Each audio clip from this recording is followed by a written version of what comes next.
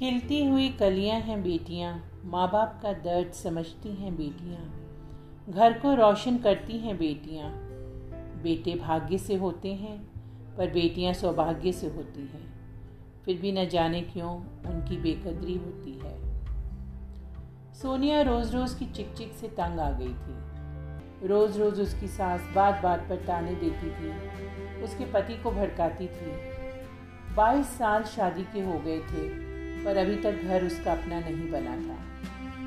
जब भी घर को सजाने की कोशिश करती या ऑफिस जाने की कोशिश करती थी तो उसकी सास कोई ना कोई कमी निकाल कर उसे वो काम करने से रोक देती थी। धीरे धीरे सोनिया का मन घर से उचटने लगा और वो कृष्ण भक्ति में लीन होती चली गई। यहाँ भी उसे बख्शा नहीं गया, उसकी भक्ति का भी मजाक बनाया गया, पर उसने हार नहीं मानी। वो हिम्मत से इस सब का मुकाबला करती रही, आगे बढ़ती गई। एक बेटा उसका, और वो भी ऐसा मानो लाखों में एक। ऐसी परिस्थितियों में वो हमेशा माँ का सहारा बना रहा। एक एक सीढ़ी चढ़ता हुआ वो अपनी पढ़ाई करता रहा और कॉलेज के आखिरी वर्ष में पहुँच गया।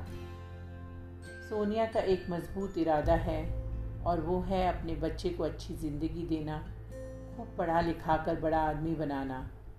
उसके लिए ही वो घर के बाकी सदस्यों की ज़्यादतियों को भी सहती रही है। आशा करती हूँ कि जल्द ही वो इस मुसीबत से निकलकर अपने बच्चे के साथ एक नई दुनिया बसाएगी। हम सब की दुआएं सोनिया की हिम्मत बनेंगी। धन्यवाद।